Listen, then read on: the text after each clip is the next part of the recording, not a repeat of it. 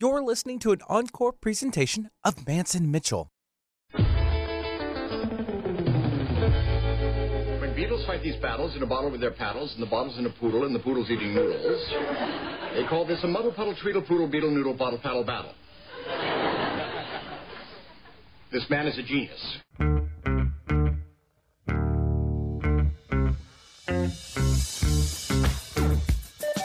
TGIF, it's Manson Mitchell with Gary Manson, Suzanne Mitchell.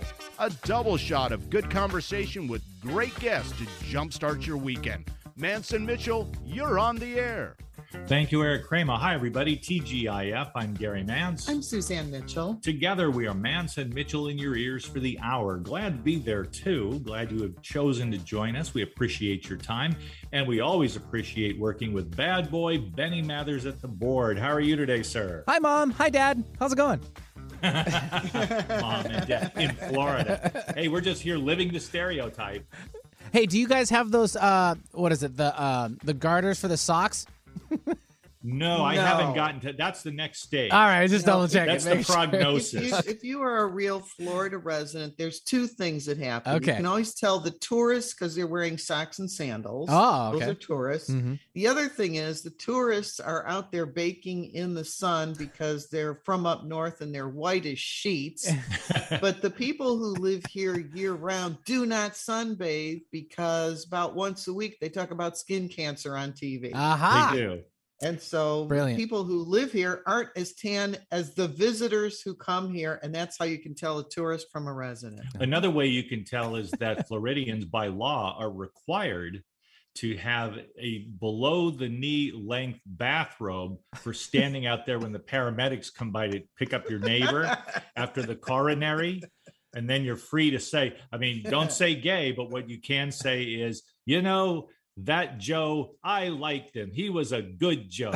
His wife, on the other hand, fat. Oi. Her you can have. Oi. And if you're wearing something above the knee, then we've got some other issues to worry about. Then you're probably working in a club right somewhere and making good money. Right. I think I'm going to be moving sometime soon. There you go. Well, just bring your sunscreen. That's all I can tell you. You don't Lots need of much where you live. SPF 50 on the way.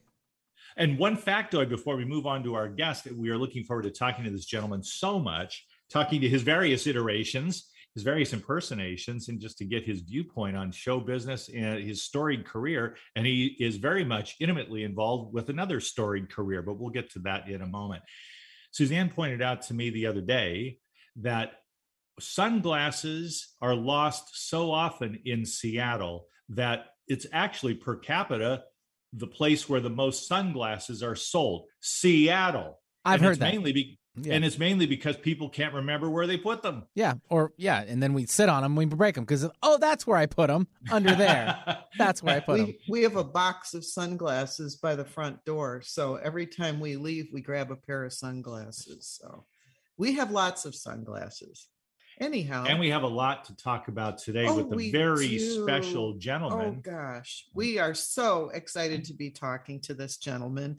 Jim Meskimen is an accomplished actor, improviser, and voice artist whose work has been seen and heard on television, in movies, and on stage for many years. He studied theater and art in his early life and graduated from the University of California in Santa Cruz with a bachelor's degree in fine art after working extensively in oil painting, drawing, and lithography while also working in the theater. Jim Meskimen grew up in a theatrical family. His sister Ellen is an improvisational actress and singer. His late father, Freeman, was an actor and director, and his mother is Golden Globe and Emmy-nominated actress Marion Ross of TV's Happy Days. Jim Meskimen and his wife Tamara live in Los Angeles and have been fixtures in the improvisation theater community in New York and Los Angeles, and currently perform with the Really Spontaneous Theater Company. And we are pleased for the very first time to welcome Jim Meskimen to Manson Mitchell. Hello, Jim. Good morning. What a nice introduction that I must have written. Yeah. And very partial at that. You were sparing of our time too. With a curriculum vitae like yours, we could write books. Jim, welcome to the show. Oh, thank you. Great to be on. How's the weather there? Today it's raining. It's funny. Our rainy season is all summer long. You're welcome. It started today. Yeah. Thank you. Sent it over from Seattle, I would imagine. And it's going to be raining most of the day today, rather lightly, unusually, a little thunder this morning. But how's the weather where you are, Jim? Well, I happen to be in San Diego, California, and it looks like it rained last night because we went outside and it's all wet on the patio here, and so that's very needful. We don't get as much rain as you guys do, so we're happy to have it. Yeah, we get it all in the summer in big buckets. I think he's referring to Seattle. Okay. We broadcast diagonally. We are triangulating. Diagonally. Oh, nice. San Diego, the station in Seattle, and where Gary and I live, which is Sarasota, Florida. So we archive via podcast anywhere you get your podcasts. That's true. And we have listeners from all over the world. We've been on about 15 plus years now. And I can't believe we just found you, Jim. We were so excited. And I had to foreshorten your introduction because of the dozens and dozens and dozens of movies, television, video games, stage. He has his own YouTube empire. The YouTube empire, everything, which we want to make sure that we refer to people for your vast, vast, vast career. I was completely blown away by everything that you've done. How about you? Are you blown away by that? That's very kind. I appreciate the encomium. That's really sweet of you. I'm very fortunate. I'm a lucky guy because my mother raised me to be a creative person. She always put up with my impulses to draw and paint and perform and make things, and so I've just steadily kept at it. And I consider myself just tremendously fortunate to have had the career that I've had and met the kind of people that I've met, including yourselves. And you maintain an attitude of gratitude. That's clear by the way you are speaking. And that definitely would stand anyone in good stead, Jim. Let me ask you a question, since this is when we have a first timer on, we like to refer to that guest not only as an honored guest, but as an opportunity for us to have a get to know you interview. Let me come at it there for a soft entry into an interview, Jim Meskimen. Let me go ahead and say this to you. When I was 15... When I was 15 years old, I liked to play some what used to be called sandlot baseball there. And I was, only passively interested in the curriculum in my sophomore year of high school. Right. And I would enjoy any number of TV shows. But when I was 15, it was 1969. And there was a lot going on in Vietnam, in America, in the streets of America, in the politics of America, et cetera, et cetera. And I got caught up in all of that. Now I'm trying to do my arithmetic quickly here, Jim. When you were 15, you had a very different experience because as a 15-year-old, you're someone who could say, hey, look, everybody, my mom is on TV with Opie. Yeah, that's right. Yeah. So I was, when I was about 15, Happy Days was in full swing. And my mother, Marion Ross, who, as you've been alluding to, she played Marion Cunningham, Mrs. C, on that long-running ABC hit show. And it was. My mom had always been a working actress when I was growing up, but she was not famous by any means. She did, you'd see her on Mannix and the old Mission Impossible show, and the Brady Bunch, and all the shows that now we recognize those names so well, but. She'd be a guest star on those shows, but she didn't have a steady gig until Gary Marshall cast her as Marion Cunningham. And being a working actor, that's what my life has turned out to be. I'm a working actor in shows. I'm in the show Gaslit, which is airing right now on Starz with Sean Penn and Julia Roberts. I'm in an upcoming episode of Hunters, which I don't know if people in Florida follow that Nazi hunting show or not. But I'm going to be in that in their new season, and a new series coming out in October called The Big Door Prize. But getting back to Mom, she was a hardworking, hustling, struggling actress, a single mom raised my sister and I. By the way, my sister, I think you had an old reference about what my sister does. She's actually now an Emmy award-winning writer-producer with 2 small children of her own at this point. But back then, Ellen and I, my sister, we were being raised by a working actress. And so, when I look back at that, I have so much admiration for what Mom did. As a kid, of course, I had no appreciation at all. But as a grown-up, I'm like, oh, my God, how did you do it? Jim, when people are looking at how it is that they obtain information and what works for them in getting information, most people consider themselves visually oriented. I'm a little different. I consider myself audially oriented. If I need directions to someplace, I know people can only do it by writing out a picture of the streets. And they say, okay, you're going to go left here and right there and cross this main road. And for me, I say, just tell it to me. Just tell me what it is. Well, you're going to do this, and this. And okay, I got it. Because for me, I like to take information in through my ears rather than my eyes. And I said to myself, with all those voices that you do, at some point, you really had to be in tune with the fact that you are very audially oriented. When did you start doing voices? Word auricular. I think auricular is a much more Shakespearean word. I'll be take funny though if you ask for directions, if you're the kind of person that could only figure out directions from the sound that your engine would make? Well, you want to go up here to and then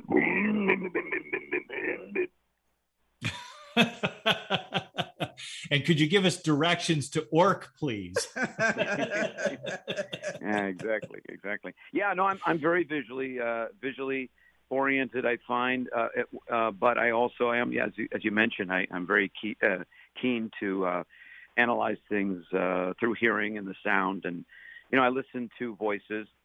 I do a lot of celebrity voices in my show and in my job. I'm a voice matching artist. I do Robert De Niro sometimes, for things. And that's part of my job. Or Colin Firth, the great British actor Colin Firth, who's so pleasant. I've done his voice quite often. I'm Sir Ian McKellen as well. As long as we're on the Brits, we'll just run the gamut. And Sam Elliott is another chap. But right about now, this time in the morning in Los Angeles is a little easier for me to hit. So for me, it's a fun study, and I've been able to turn it into a career to some degree, and it's fun. But I am oriented very much to listen and try to figure out the musicality of voices and the particularities that make up their sound. There's the cadence and there's the mouth shape. And in looking at some of your YouTubes, I could see where visually you were taking on like the face of the person that you were doing an impression of. Have you ever counted, or has somebody ever counted how many different voices you do? Oh, it changes all the time because they come and go. I'm always adding new ones on and discovering new ones. Celebrities fall in and out of favor as well, so you don't really want to include them sometimes in an act. But I think it's probably in the 75, 80 range, something like that. It's not a humongous number. When you think about the planet, I think there are 7 billion plus people. Most of those people I can't do. Okay, well, that's right. And you bring up a great point. I mean, stars will come to glory. They go in and out of favor. It's quite true. Jim, hold on just a second. Trying to get this. There's a fly in right there. Doggone it. Almost had it. So anyway, how was it working on Fresh Prince of Bel-Air? Speaking of killing flies, that's funny. So it was fun. I enjoyed it. It was actually the first TV show I was ever a part of.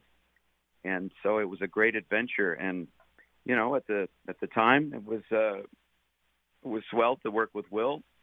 And the first episode I did was really meant to be a pilot for my character to spin off into another series.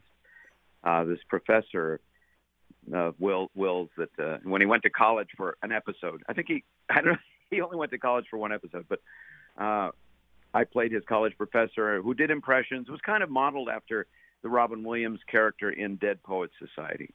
And that was intended to be a pilot.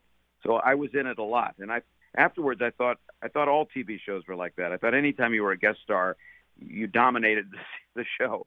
But as it turns out, that's not the way it runs. But usually when you're a guest star in a TV show, as I have been many, many times on shows like Friends and Third Rock from the Sun, you know, you've got maybe one little scene and you're usually setting up the joke for the stars. It's an interesting little function. I've done that for years and years. That's the kind of job that my mom used to do in Happy Days until she became Marion Ross. And then they began to recognize that they had something really special with her. By the way, she's doing really well. She's 93, going to be 94 this year. God bless her. Very happy. She's retired now. She doesn't really work unless it's sometimes some animated projects. She's even done some video games. She's SpongeBob SquarePants' grandma occasionally in cartoons. Oh, funny. And I record her at my house. Generally, I've got a sound studio and stuff. But anyway, she's doing really fine. She says hi, sends her love, and says, "You turned out so nicely." Well, yes, that's right. And she referred to us as children when we had the privilege of interviewing your wonderful mother right here on Manson Mitchell, and on another show. I rarely have an interview where where my mother has not gone first. So yes, I would imagine. And as a matter of fact, let me just say, by way of an encomium, that I thought the sculptor did a beautiful job on the statue of your mother, Marion Ross, which proudly I take it, is adjacent to her in front of a theater named in her honor in Albert Lea, Minnesota, her hometown. That's right. That sculptor is named Chad Fisher, and he is a world-class, wonderful sculptor that I've become friends with. We were just so amazed by the job he did. He's a young man. He's in his 40s, and he's really doing it from the right place. He studied in Europe, and that statue, we saw it unveiled last July 4th in Albert Lea, and oh gosh, it was just such a treat. And she's sitting there right now. Probably the snow is melting now, and she's not covered with snow. So she's looking out over the lake where Marion was a lifeguard when she was a girl. So it's really sweet. That's right. I recall we discussed that. Yes. We went through Albert Lea a couple of times, traveling in that area from coast to coast, and knew that was her hometown, and so that was interesting going through there. Who were your early influences, Jim? Because when I was growing up, I remember being quite entertained by Frank Gorshin and Rich Little and John Biner. I mean, who did you kind of admire or want to be like when you were growing up? Was that any of those people? For sure. Yeah, those gentlemen for sure. I mean, of course, television was pretty hit and miss back then. You couldn't just say, "I think I'll watch this show." You had to wait. You had to wait and be very patient. But when I would come across Rich Little, there was a show briefly called Copycats. I remember as a kid. And I don't think I saw more than about 4 or 5 episodes because they just kind of dashed it all over the schedule. But I remember just feeling extremely charmed and enchanted by seeing, I always like seeing grown men act like other people. And Peter Sellers was another person who I never saw him act like Peter Sellers. And Jonathan Winters, Peter Ustinov. These are all people that my mom kind of brought to my attention. And Danny Kaye, the great Danny Kaye, just performers that would change and do magical things with their voices, and that that gave me hope that maybe there's a way to fit into this world that is amusing and fun and magical and can give people this feeling of excitement. Jim, let me ask you, now your mom, who was a woman of the theater and in television, screens large and small, and has done exceptionally well.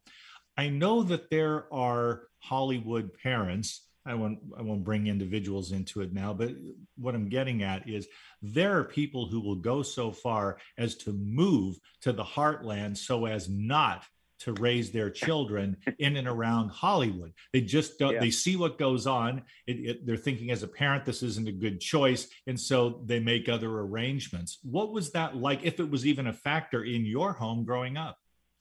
Oh, well, we lived not very close to Hollywood.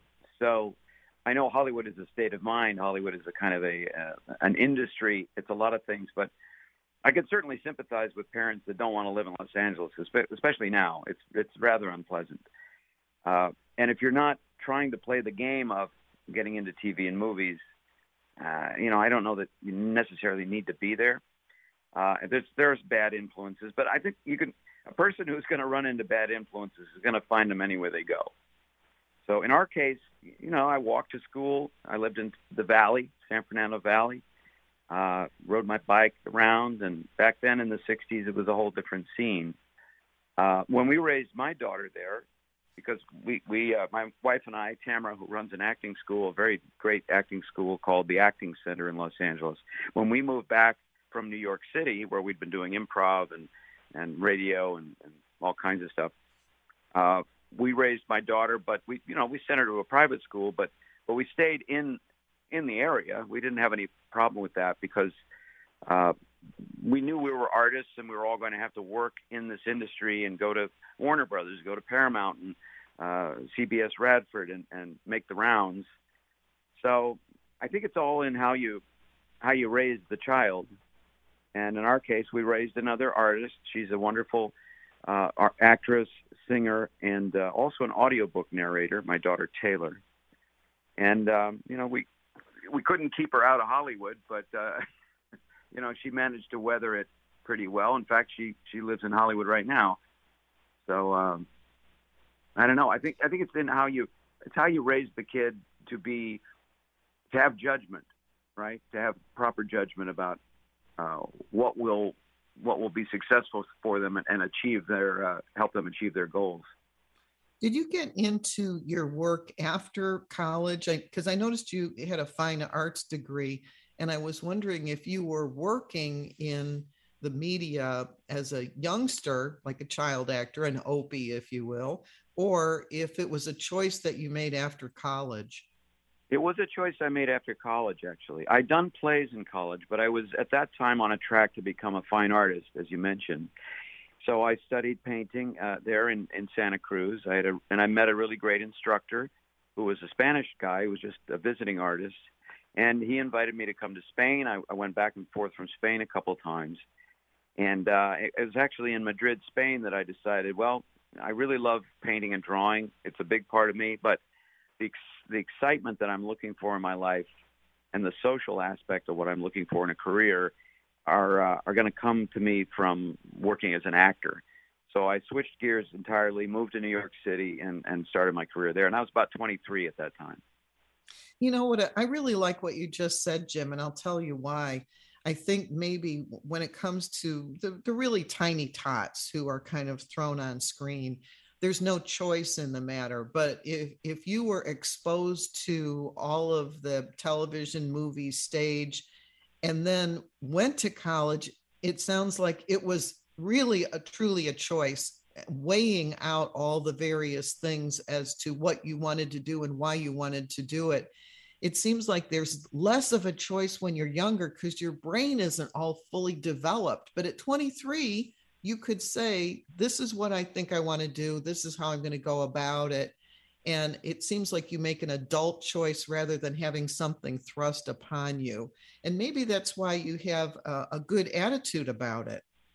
Maybe so. I'm still waiting for my brain to develop, but I understand what you're saying. I was always kind of the kid who drew, and in school I drew cartoons, and I taught myself by reading Mad Magazine, and I really enjoyed sitting around drawing. I would get together with friends and draw. So that's how I really saw myself. But then, as you say, as I got older, I had to change my evaluation for what I really wanted to make a career out of, and that's why I reached that decision. But it's been wonderful, and now these days I can draw and I can paint. I have enough time and wherewithal to create stuff for YouTube, as you mentioned. I put a lot of content on social media, TikTok. I'm at Jimpressions for anyone who's interested, and we put up at least one or two videos a day on YouTube, and I get to just flex my creative muscles all the time. which I think is one of the great things about this age we live in. There's all kinds of negative aspects, of course, but the great thing is I can come up with an idea for something fun or something funny, and I can shoot it, I can edit it, I can put music behind it, and I can put it on a platform that literally people all over the world can enjoy within just a couple of hours. I mean, and for nothing. It costs me nothing. Right. So I think that's delightful.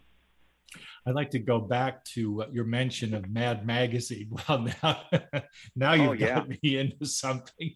I remember I was blessed. I went to parochial school there, and we were all sitting there in our uniforms, supposedly concentrating on geography or whatever it was at the time. Right. But there was one moment in particular when, fortunately, the guy in front of me was the huskiest kid in class, big, broad-shouldered guy, friendly, easygoing guy, behind whose broad shoulders I could tuck away my copy of Mad Magazine, because I didn't give a damn about geography and I was no good in art class there. So I would read Mad Magazine. Those guys were good at art and I would read it. And I can still remember the time I was reading my issue of Mad Magazine, and they were satirizing a show that many people will remember called Land of the Giants.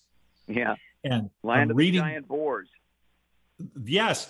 And so I'm at the part where they're walking through a couple of the protagonists from the show are walking through this jungle, and there are these giant spheres, these gourds, and the one guy says, "Wow, that's the biggest grape I've ever seen." That's the biggest one. Just blew the joke. I will shoot myself now. The one guy trudging through the jungle. Benny's laughing over there in the studio. He goes, "Wow, that's the biggest watermelon I've ever seen." And his partner goes, "That was a grape." It's just an idea of the unexpected, and Mad Magazine was great at that. Also great at satire. Recently on eBay, I pursued this opportunity. It was one of a kind on that day, selling a decal of Alfred E. Newman dressed up as Uncle Sam.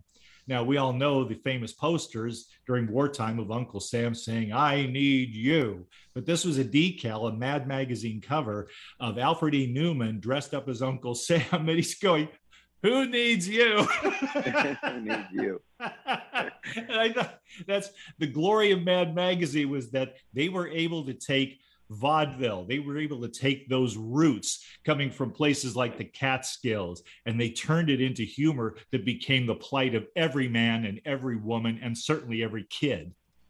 But yeah, absolutely. Totally agree. I absorbed all that stuff. And, I just had the good fortune. I'm an audiobook narrator. It's one of my jobs that I do. And I just finished yesterday narrating a 22-hour book about the guy who nobody knows this man's name really, but he was the guy who was the brains, the aesthetic behind Mad Magazine, who started it off. Do you know who that man is? The name I recall is Don Martin. That was a cartoonist who did panels in the magazine. But the man who really began the magazine and gave it its impetus, and who really set the satirical tone for it, was a man named Harvey Kurtzman. He was an artist himself and an editor, and he went on to do many, many things. He came out of the comic book realm. Anyway, I encourage anybody to look up Harvey Kurtzman, because he was a great genius, and I believe he changed a lot of people's lives just by setting the tone for that brilliant, brilliant magazine. And so Don Martin then would be one of the usual gang of idiots. One of the usual gang of idiots, exactly. Yeah. So man, you're taking me back, Jim Meskimen. Yeah. This is just a lot of fun talking to you today. We're going to take our one and only break of this hour. We're talking with Jim Meskimen, and when you're talking to him, you're talking through him to great celebrities, both those who are with us and those who have passed on, even some presidents. He is a multi-talented man and has a deep understanding of the comic underpinning of it all. And we're facing it all in this world today. We could use a laugh.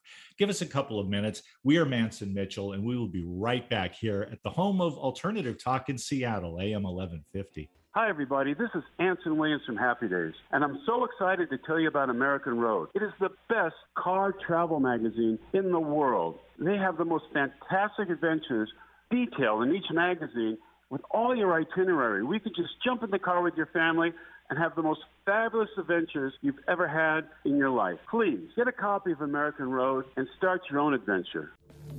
Staying connected with Gary Mance and Suzanne Mitchell is easy. Just go to manceandmitchell.com for the latest info on topics and guests. Friend Gary Mance and Suzanne Mitchell on their Facebook pages and like the Mance and Mitchell show page at facebook.com/Mance and Mitchell. If you're on Twitter, share a follow with Gary and Suzanne at Mance Mitchell. Join Gary and Suzanne Friday and Saturday mornings at 10 a.m. for an unusual show that covers everything from personal growth to the paranormal.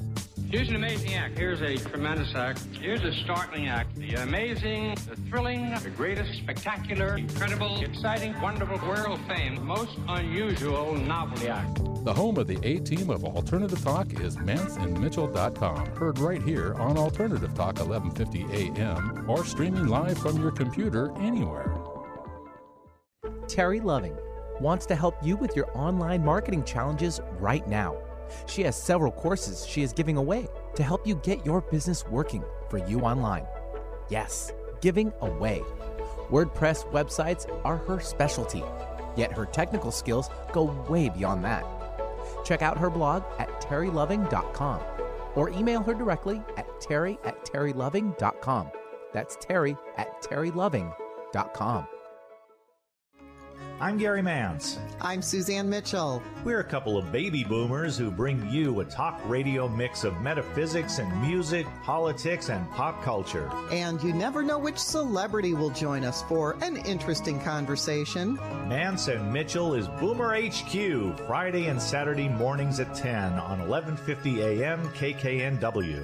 Your home for alternative talk in Seattle and Western Washington. Like us on Facebook, facebook.com/1150KKNW. You're listening to an encore presentation of Mance and Mitchell. Welcome back to Mance and Mitchell, and our very special guest this hour, Jim Meskimen.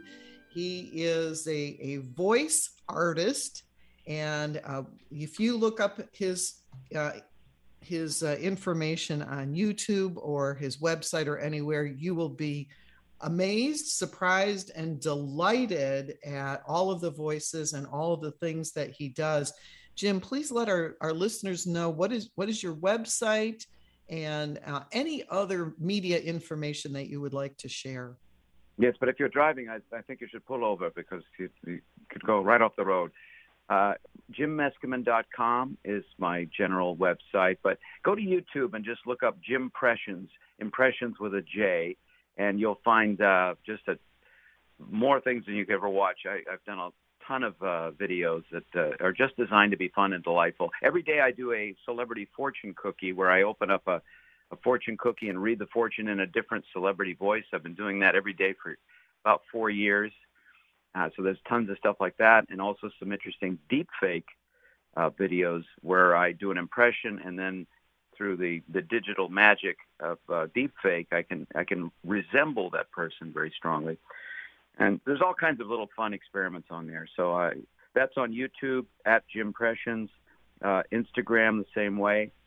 By the way, I should mention that I've been a working actor for 35 plus years, and it's not stopping. It's just heating up. And I learned, I guess, from my mom so many things. And then when I worked in New York, I learned so many things by talking to other actors and by experiencing the career myself.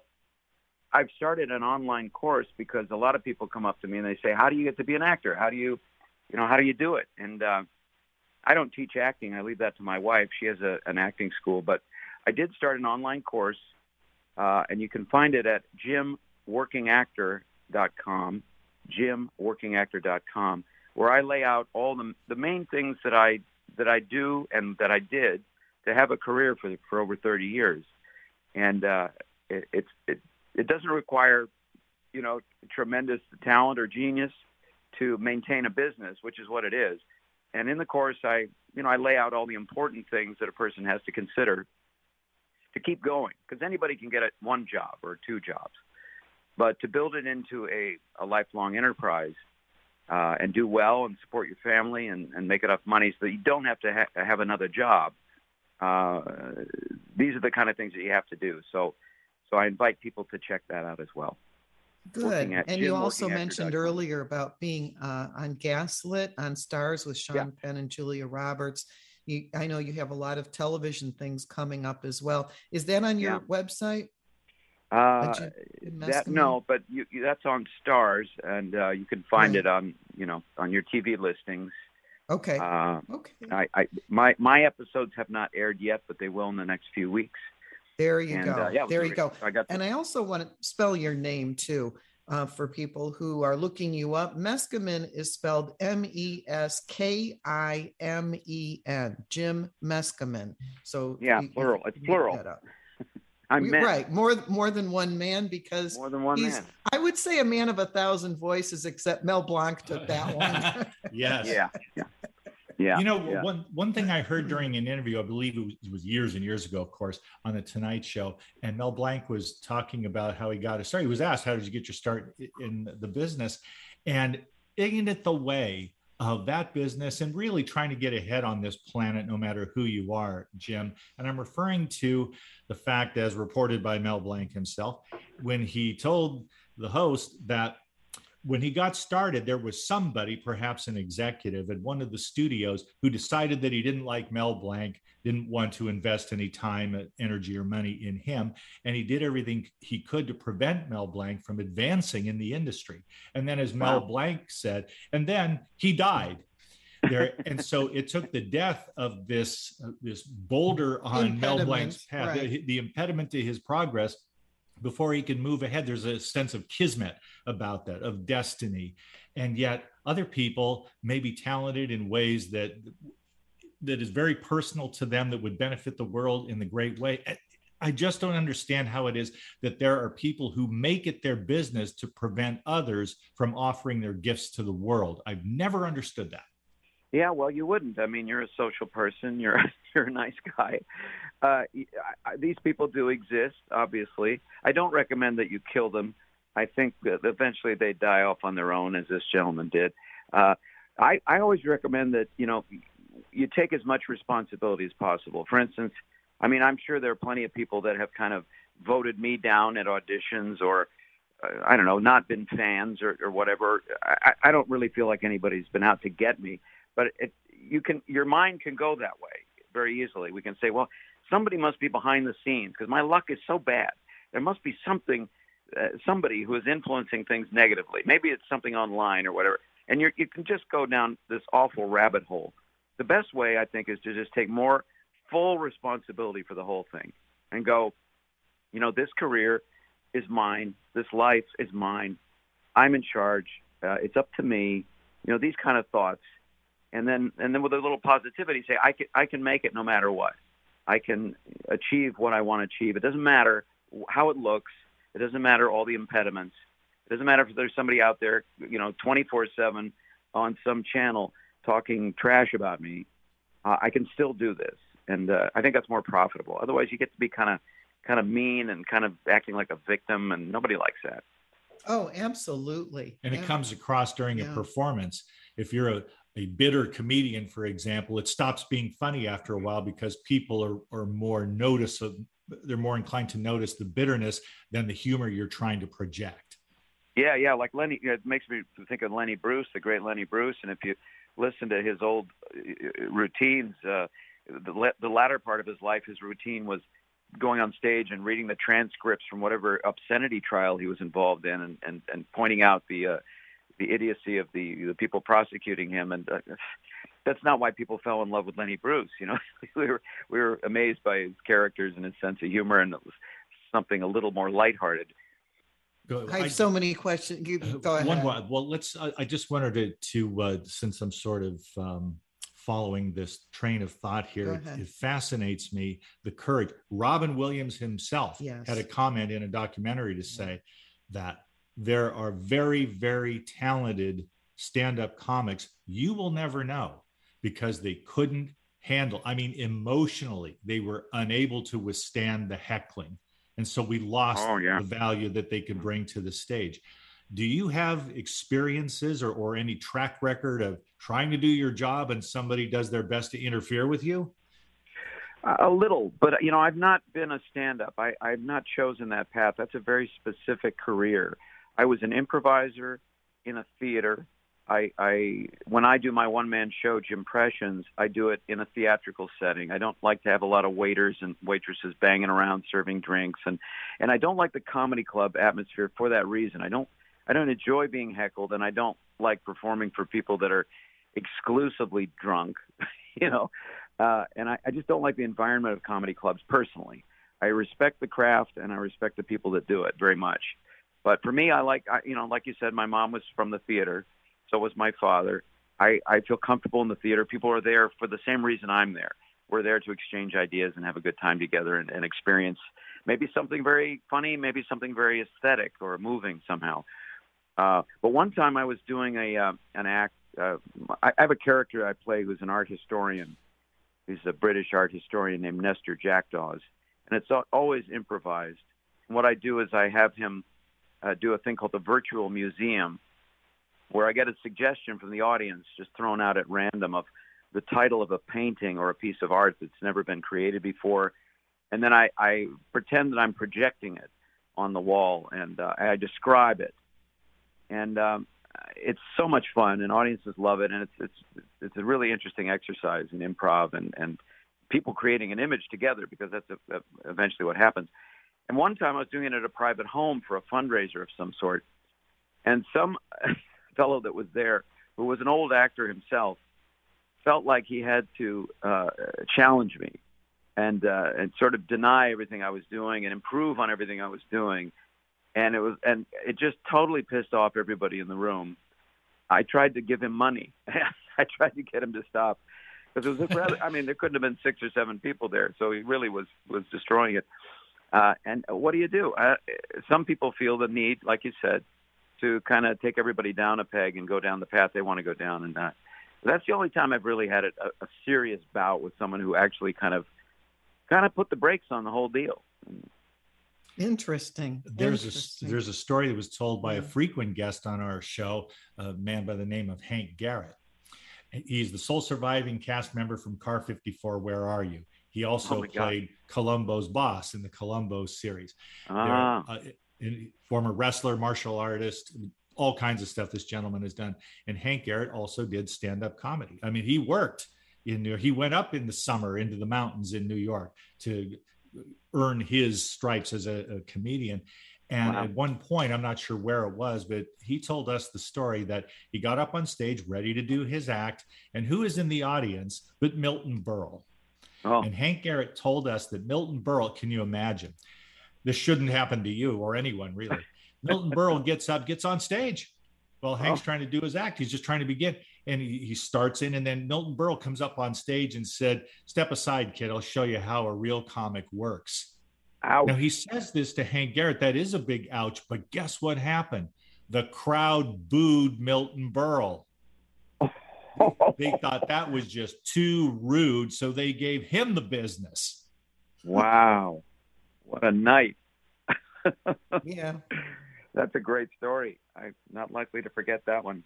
That's amazing. Yeah, we're trying to entertain people. We're people that get on stage and have the chutzpah to go and to, you got to prepare an act. You've got to hone it. You've got to get yourself together and get, in my case, you've got to get your voice all warmed up like a musical instrument. You've got these ideas you want to spread. Your whole intention is to make an audience feel a little bit better than when they came in. And, that's something to be respected. We're all trying to work together to pull it off. And people that are putting on the brakes on that and giving people a hard time, I think it's beautiful that in that story that the audience recognized that Milton Berle was being, a crass idiot and gave him what for. I think that's pretty cool. We have a guest coming on next Saturday whose book we're reading about tricksterism. And it hit me like a ton of bricks. I said, Jim Meskimen is a voice trickster, because you expect one thing and then you get something else. It takes you by surprise. And with tricksterism, it's all for play. It's all for fun. And I don't see where you do this in order to, be mean or get revenge or anything like that. This is all to take people by surprise and make them laugh. So Yeah, I think of you as a voice trickster, Jim. What do you think about that? You raised an important point. In the Oval Office, for example, sometimes, people put. I don't mind. They'll take a whoopee cushion and put it in the. That's just like you said. It's Tricky Dick. Tricky. It's Nick. It's Nixon. It's Tricker Dixon. It's Mrs. Dixon. It's trickery, and I that's just not. That's not for me. But you're able to generate rapid fire all these wonderful voices with an incredible fidelity, Jim. I just marvel. In fact, I said to Suzanne after listening to the first two YouTubes of this morning over our breakfast coffee, I said, I did not believe that Robin Williams could be impersonated or an impression of him done to that degree of fidelity. I didn't think somebody could do it as well as you do it. Quite astonishing. Oh, thank you. Thank you very much. I've been doing the Blue Genie character for Disney since really before Robin passed. Robin had to approve my impression, and he did. And now these days it's like sort of when it does come up, it's sort of an honor to be able to carry that character forward. 10,000 years can give you such a crick in the neck. See, it's like I think I'm listening to Robin Williams. It's Yes. just extraordinary. Yeah. Really is amazing. Absolutely. I'm tempted to say, Jim, that I don't know how much time you spent with the late gentleman, but I wonder if there is some kind of soul connection, if you will, Yes. because you get him like nobody else I've ever heard even attempt to do an impression of Robin Williams. Oh, thanks. I spent pretty much no time at all with him. I met him once or twice, but no, I didn't have the good fortune to do that. But thank you. That's very kind. I mean, in acting, this is what we do. We try to become the other person. And it can be done very rapidly, but of course, you have to practice. And I find there are characters that I have generated decent impressions of because I like them. When I watch them on TV or in movies, I want to be that character. This is something that my mom talks about all the time. She wants to be another person. And of course, that's a very big package. I mean, every person, every living being is a whole big package of characteristics and qualities. And so what we actors do is try to, as much as possible, absorb those qualities and then present them, kind of give them back, duplicate them, and then put them out again. And, in Robin's case, I felt, when I watched him, it would be like, oh, you just want to sort of be that kind of warm, wonderful guy and then sound the way he sounds. And Woody Allen's the same way. When I was growing up as a child, I watched Woody Allen movies. I'd come out of the theater. I'd ask my mom, do you mind if we stop off for, a cream soda somewhere and a bowl of matzo ball soup?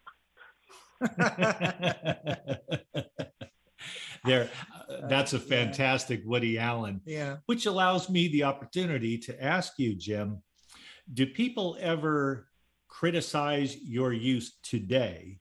Do they criticize yours or anyone else's attempt to do an impression of a controversial figure like Woody Allen? Sometimes it's mentioned, I guess. I don't get criticized for it, but, this is the thing. I mean, the point is the personality can be used to evoke something, to make a statement about something.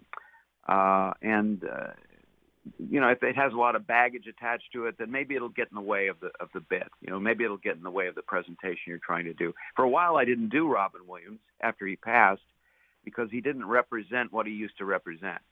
And the fun and the thinking outside the box and the creativity was not in the forefront of most audiences' mind. What was the tragedy. At this point, enough time has passed that we can kind of skate over that. And unless we address it directly, we can just remember the larger legacy.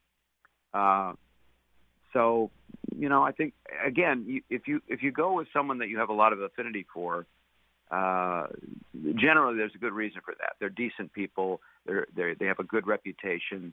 And there'll be a long-lasting thing. Like, for instance, I like to do that voice of that Tommy Lee Jones, terrific actor. And, he has not soured in the public eye for any reason. luckily he hasn't run for office or been canceled by any kind of a strange faction. So we can still enjoy it, the way he talks and the way he thinks and this kind of impatient way he has. I also did Colonel Sanders, and that's a fellow who, I suppose they could try to tear him down, but since he passed away in 1980, I don't think he's going to be much affected by it, just off the top of my head. Now, which one of the current commercials features you? Because I see the others, I can recognize their faces, but I mean, are you one of those voices? I'm the voice when you don't see the Colonel. I'm on radio, and when they just show the buckets and the hands of the Colonel indicating things, and the biscuits rolling into the thing, I'm that Colonel. So currently in commercials, you don't. Currently in commercials, you see actors portraying families, eating and enjoying a bucket of the fine chicken, and you'll hear a voiceover, and that's the job that I've been doing for the last 6 years, actually. Good for you. That's a winner for KFC, I have to say. Yeah, well, I appreciate it. So I've been making these videos that I put up on. I just put up one yesterday of Colonel Sanders, like archival phone call recordings, lost phone call recordings of Colonel Sanders talking to different celebrities. And I just put up one yesterday of Johnny Depp calling Colonel Sanders because, Johnny Depp is so he's worried about his career, and he's having a tough time with this case and this trial. And so he asked the Colonel for advice. And anyway, it's fun for me to do. I enjoy it, and I invite all your listeners to go onto my YouTube channel and check out the lost recordings of Colonel Sanders. They're a lot of fun. It's a matter, too, of adapting what you have seen and heard others do. And I have a specific answer. You mentioned Johnny Depp. I admire the gentleman. I think he's a wonderful performer. I especially enjoyed him in, going back a ways here, in the movie Ed Wood. Yeah. I thought it was just terrific. I ran out and bought the DVD through eBay. I just wanted to possess that so I could watch it whenever I want to.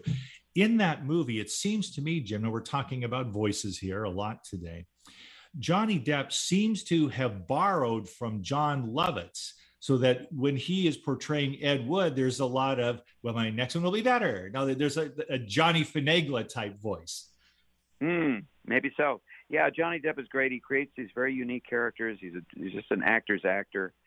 And Martin Landau is great in that movie as well. That's a charming, charming movie. The friendship between Bela Lugosi and Ed Wood is depicted so lovingly, and it's a very funny movie. I like it a lot too. I don't blame you for going out and getting your own copy. It's terrific. Are there any raspy voiced women that you imitate? Raspy voiced women. Well, it couldn't possibly be Edith Bunker. But Watching. But enough about B. Arthur. Yeah, well, that's a pretty good. Yeah, that's a good Jean Stapleton. I knew Jean Stapleton. She was a friend of my mom. They toured together in Arsenic at Old Lace. Actually, Edith was one of the voices I used to do when I was a boy, and there's not much call for it anymore. But it's a great character. Very good. Okay. We're getting thumbs up from Benny in the studio. Okay. Benny approved right there. Benny approved. So I guess, we're running out of time here, but I just want to ask you. Yes, go ahead. I'm sorry. Go ahead, Jim. No, it's fine. Whoopi Goldberg has a little bit of a raspy voice, Yes. She actually does talk this way pretty much. So anyway, but I don't do her in my act for obvious reasons. Well, that's right. Well, as a matter of fact, I'm sure you could perfect it. At the moment, you remind me of George Burns when you're doing it. And that's okay too. Oh, sure. Whatever reaches you. That's the important thing. It's beauty is in the eye of the beholder, as you know. Exactly. And with the cigar, whenever you would hold it up, I could smell it through the TV. That's right. Smell-o-vision is a big thing. I am sorry that we have to say goodbye. I feel like we just are getting warmed up with you, Jim Meskimen, but let's do this again. What a life you are living, and your bravery, your willingness to put yourself out there is extraordinary. I honor you for that, and I hope that you'll come back and pay us another visit. Oh, what a kind thing to say. Thank you so much. I've enjoyed it. Have a great day. And I'll come back and we'll talk some more. Excellent. Thank you. Wonderful having you on. And stay tuned for American Road Trip Talk at 1:00 today with host Gary Mance. Back on the yellow brick road. That's right. Have a great weekend, everyone. Always glad to have you with us right here at AM 1150 in Seattle.